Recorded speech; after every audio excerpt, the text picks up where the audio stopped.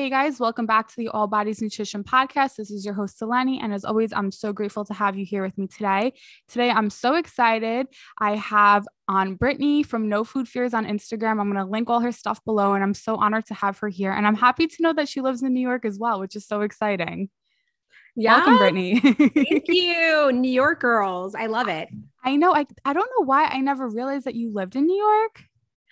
I think it's hard to tell based on social media where people live, especially during a pandemic when you're not really posting, Like, oh, to I'm here. Oh, I'm there. Yeah, same. exactly. But thank you so much for having me on. I'm so excited to chat with you this morning. Me too. And also, guys, she is a co-host of her own podcast. So we are going to link that below because you have some amazing guests on there and you talk about some great stuff as well. So I'm always excited to have other dietitians with like such great content.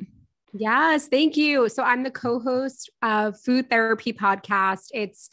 I co-host with Lauren Sharp, who is Low and Lemons on Instagram. And Lauren and I actually met during our dietetic internship. I was her preceptor and she was my preceptee.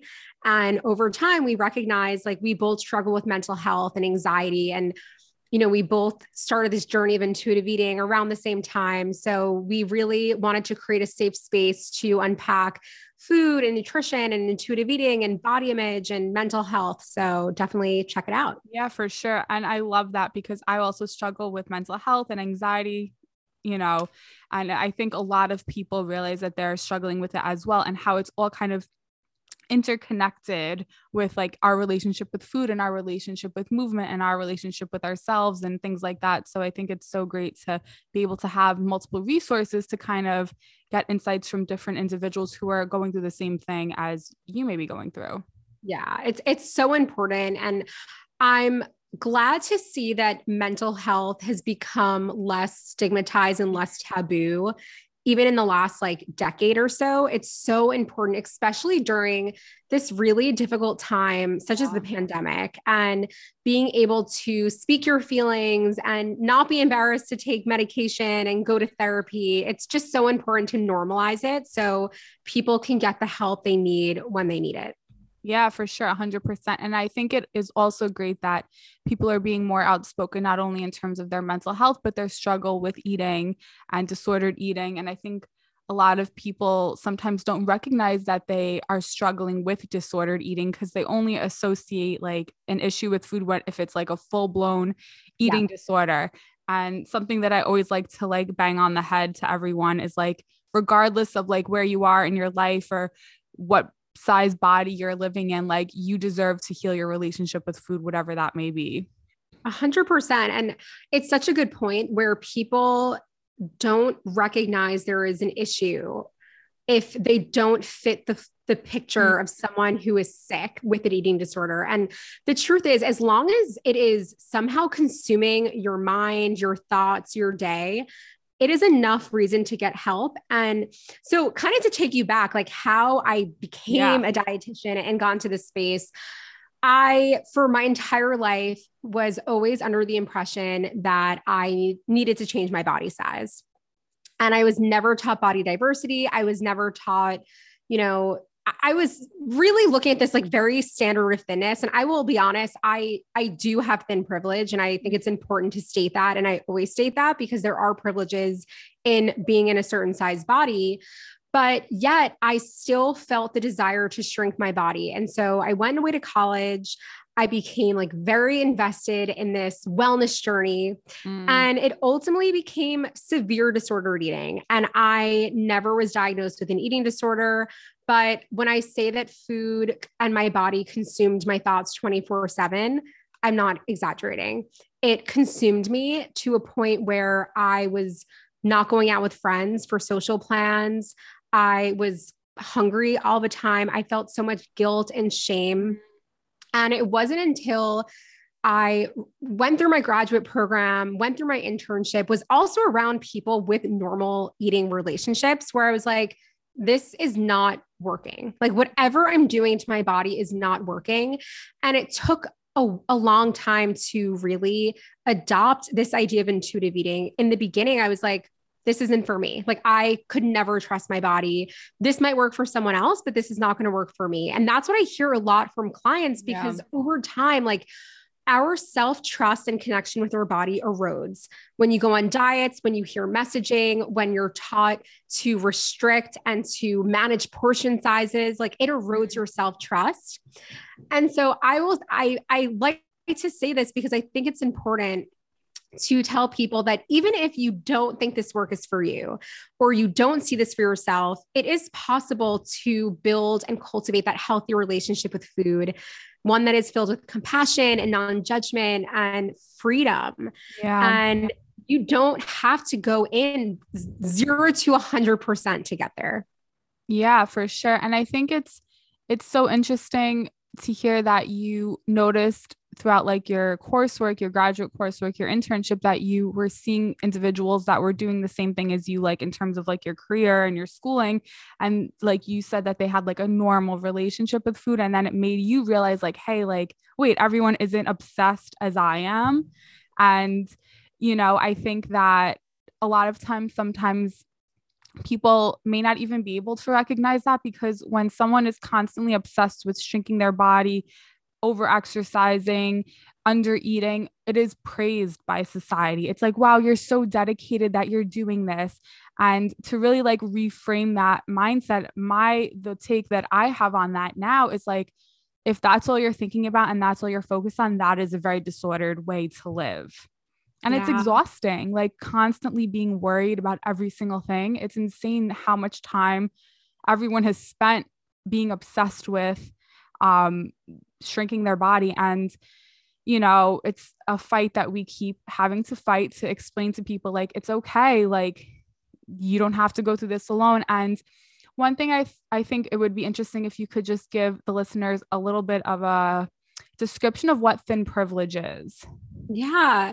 So thin privilege, it's interesting. We obviously are all born with certain privileges, and that could be due to race, religion, financial privilege. Mm-hmm. The idea of thin privilege is if you reside in a body that is deemed acceptable by society, you get certain privileges. So, for example, I can walk into a store, or if you have thin privilege, you can walk into a store and your size clothing will be there.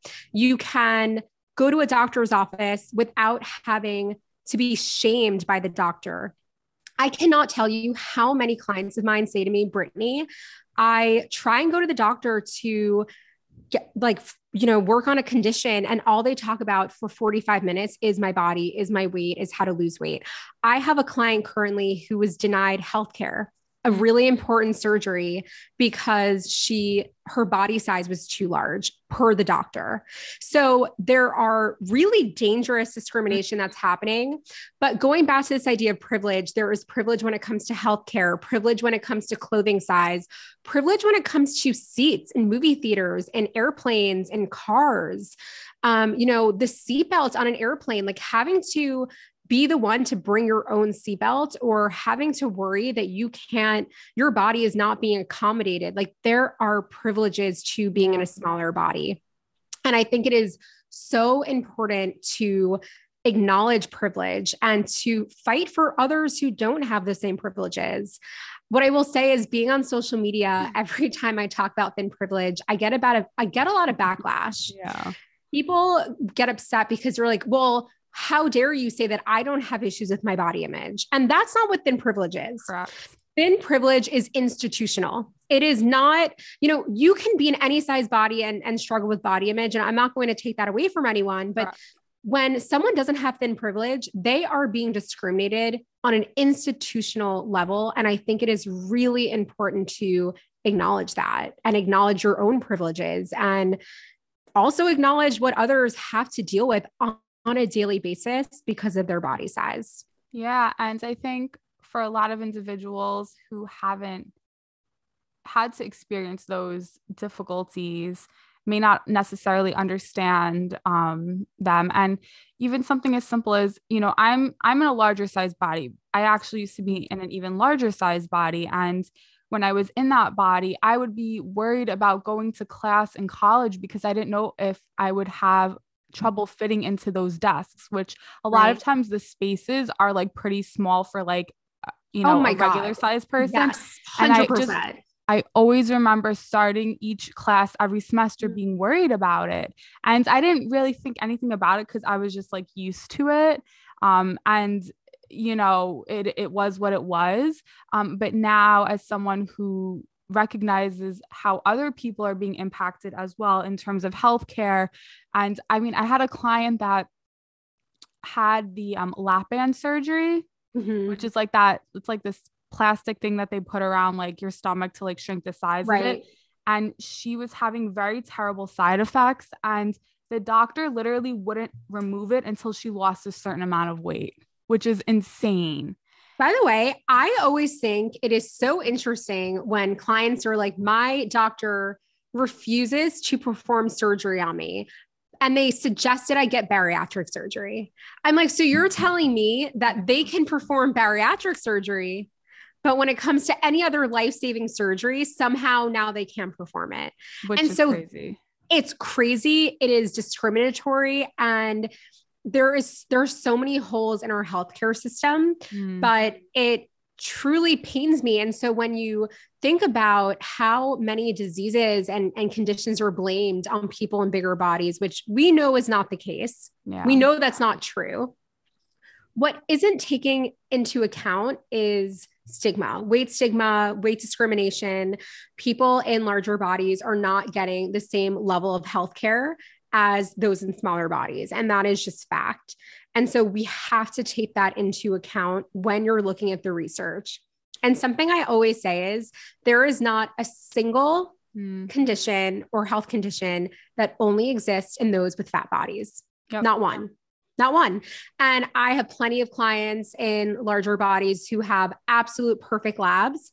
I have clients in very small bodies who have diabetes, hypertension, high cholesterol. And so rather than blame the body, let's take a look at what else is going on. And usually what else is going on is a genetic predisposition. 100%. I had on another dietitian a few weeks ago, and she specializes in diabetes. And we were talking about, I was saying how before I realized what intuitive eating was, because it wasn't so much taught in school, I kind of like happened upon it. And this was when I was kinds of seeing patients in outpatient physicians' offices. And like, whenever I would get a new patient, they would just put the Folgers on the desk and I would look and see, okay, this is the diagnosis. So if it was diabetes, I didn't see their weight. I didn't see anything about them. So when they came into the office, they could have been in a larger size body. They could have been in a smaller size body, but regardless, they now have a diabetes diagnosis and elevated hemoglobin A1C. And my recommendations are going to be the same regardless of if they're underweight, overweight, or within normal limits or whatever you want to, BMI is a whole thing, but you guys get the drift. And it's like the recommendations that we make have nothing to do with just your weight. So it's so interesting you say that. One of my close friends from college is a doctor. And we have these like long debates all the time in these conversations. And I try to get my friends in healthcare to just see things in a different light. And so I said, and she's like, well, how am I not going to bring up their weight? Like, I feel like it's my obligation. And I said, let me ask you a question.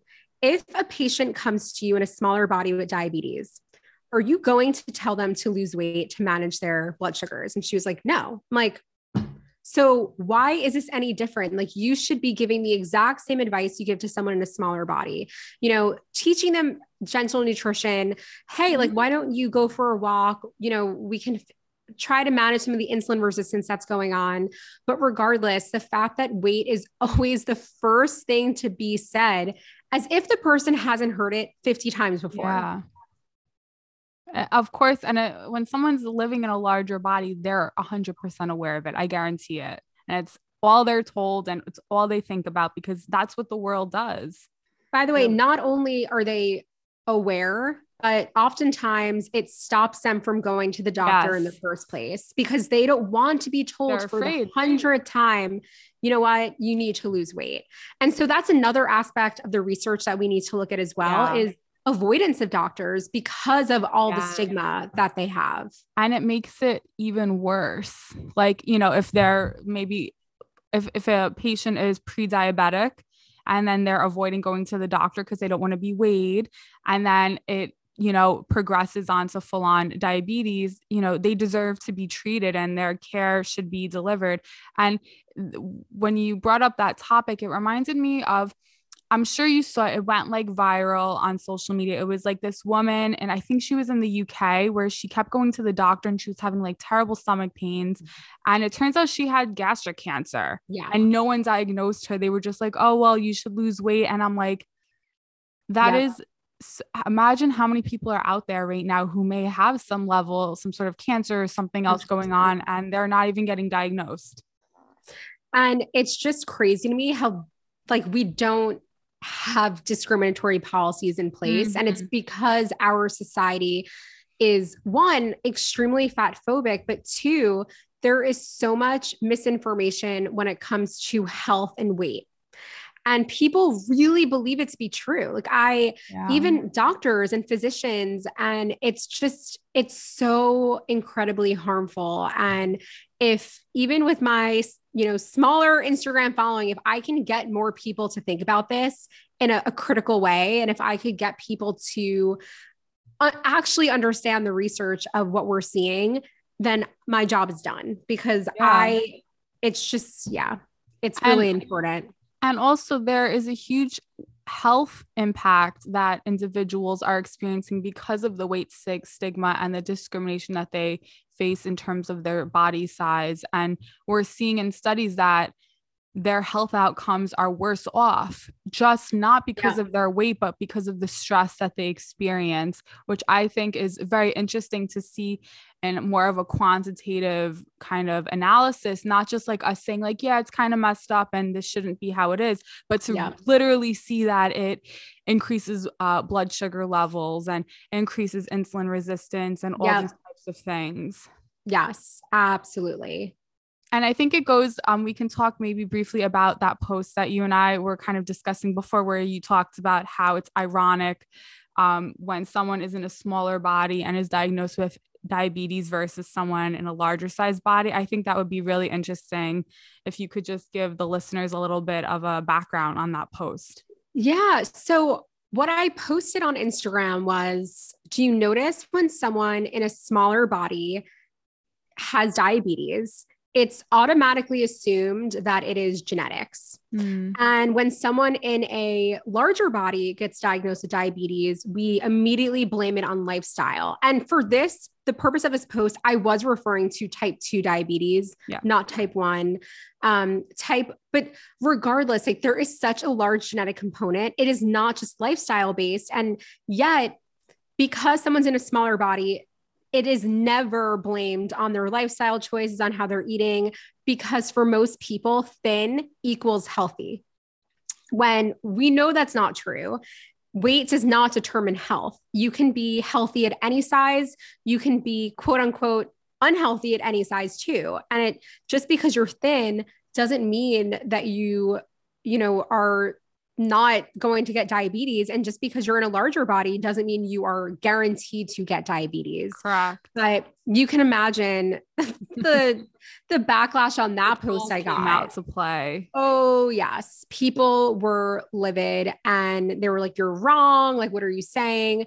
People get very defensive and emotional when you want to say like health is not determined by weight. And when you also want to support people and tell people that they shouldn't be hostile and, for lack of a better word, like terrible to people in larger bodies. And regardless, like let's say it was caused by that. Every single person in every single size body is worthy of love. They are worthy of respect. They are worthy of equal healthcare.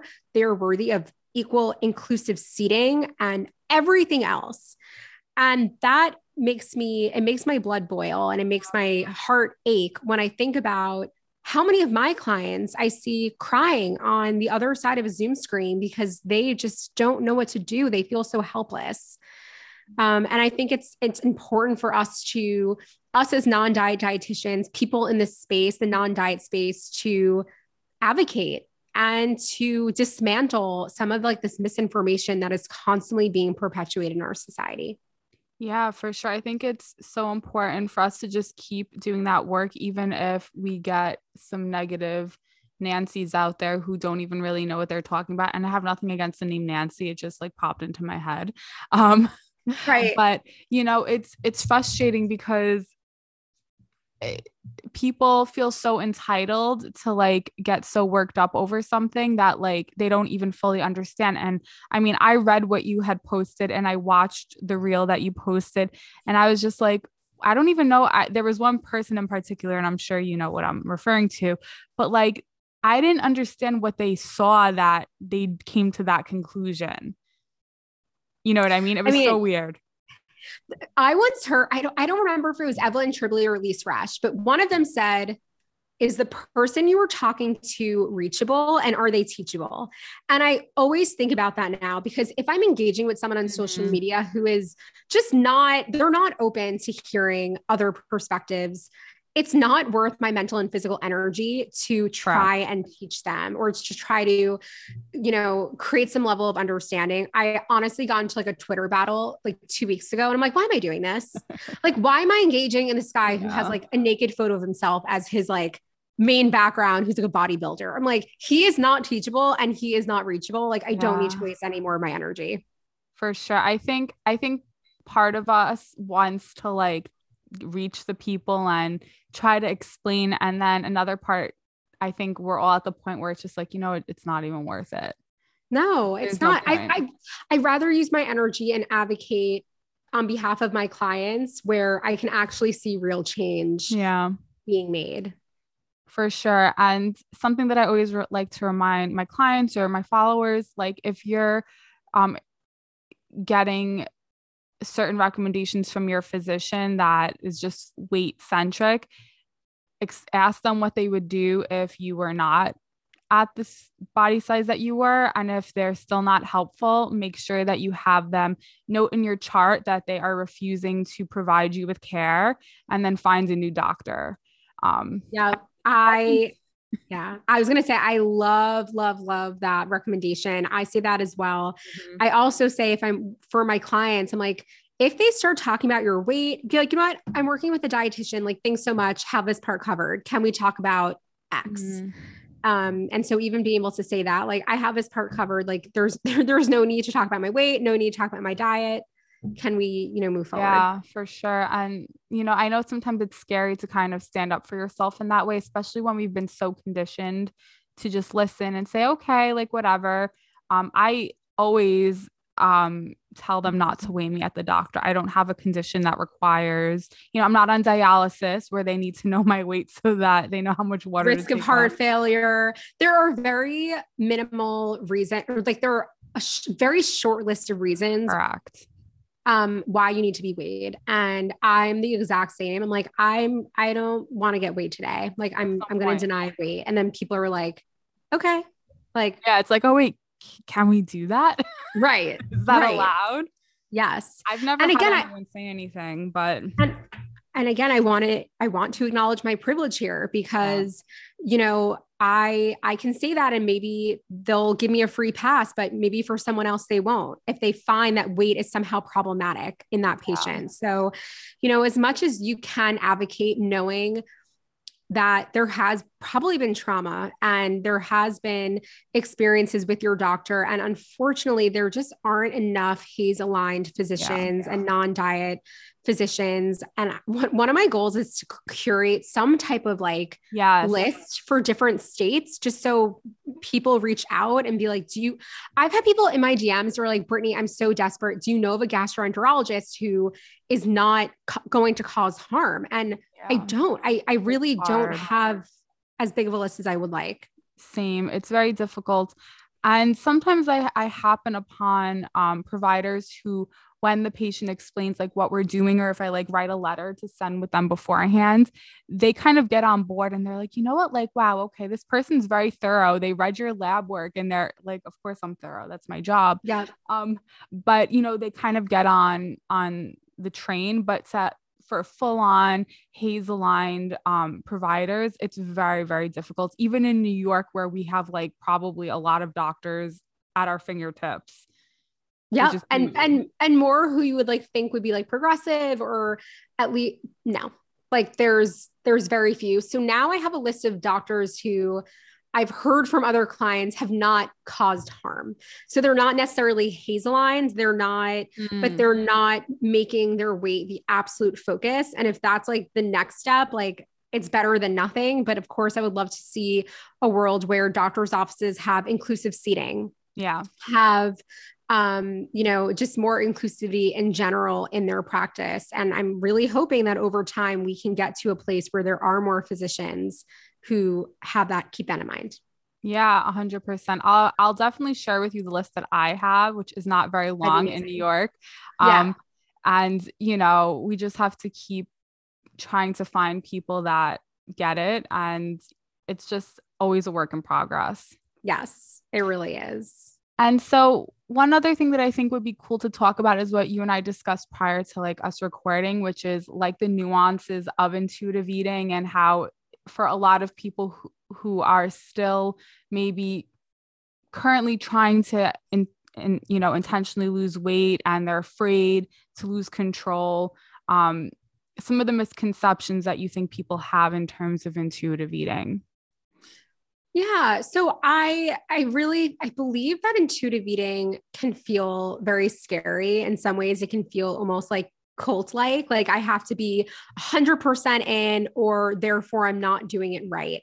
And the truth is, you can really do intuitive eating at your own pace, how you feel ready. What I will say is, and I think it's important to note, intuitive eating is not a diet. Intuitive eating is not going to help you intentionally lose weight. And I do think that's important to note. But what I will also say is, if you still want to pursue weight loss and you still feel like you will only be happy if you lose weight, like most people in this space can hold space for you and can understand, given the society that we live in, like it makes sense that it's really hard to let that part go. But I don't want that to be the reason someone doesn't get the help they need in healing their relationship with food. And so can you place that desire kind of on the back burner and start to adopt some of the principles of intuitive eating? And again, you don't have to go from 0 to 100. You don't have to believe in it 100%, but can you start to have more compassion for yourself? Can you start to reduce some of that negative self-talk? Can you start to honor your hunger, giving yourself permission to eat some of the fear foods? And again, this is going to be a process. So no one expects you to go from 0 to 100. But I want to create that nuance in intuitive eating, because even if you don't buy into it 100% right away, there are ways to adopt some of intuitive eating so you can start that process of healing your relationship with food.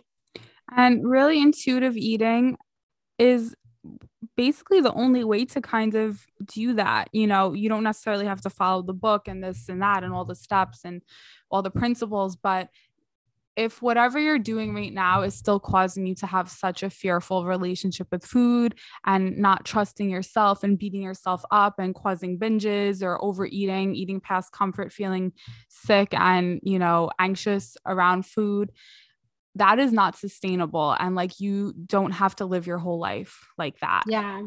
And you deserve to heal your relationship with food, regardless of where your weight status is. I completely agree. And what I will also say is, if you have been pursuing weight loss for 2 years, 5 years, 10 years, has it worked? And not only has it worked, has it been sustainable? And I don't just mean keeping the weight off. I mean mentally and emotionally sustainable and physically sustainable. With the diet industry, their main goal is to make you think that it's your fault.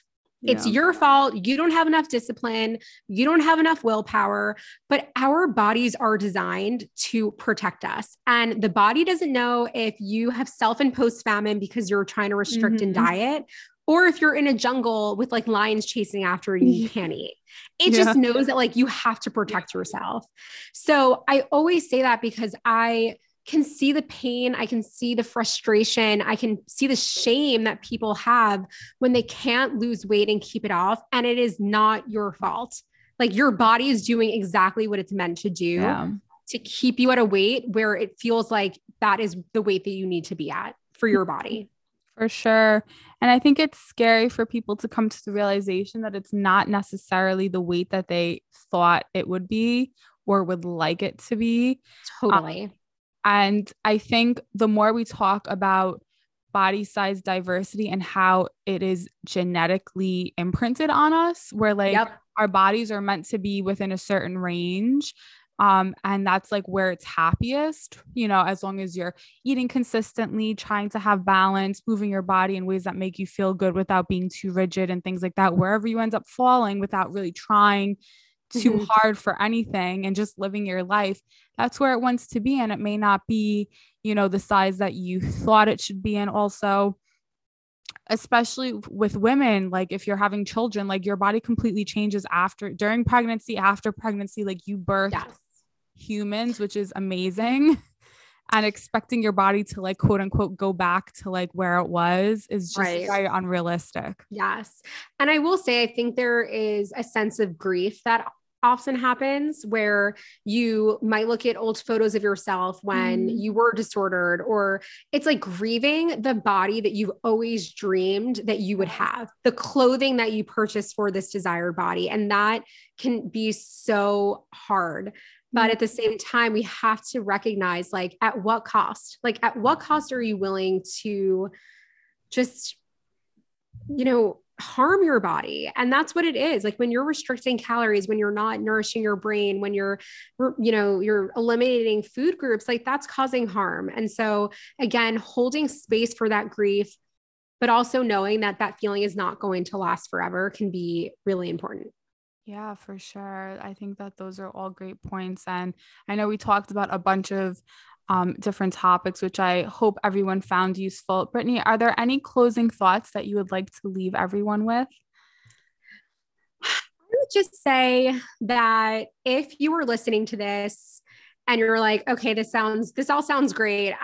But I still don't buy it. I don't get it.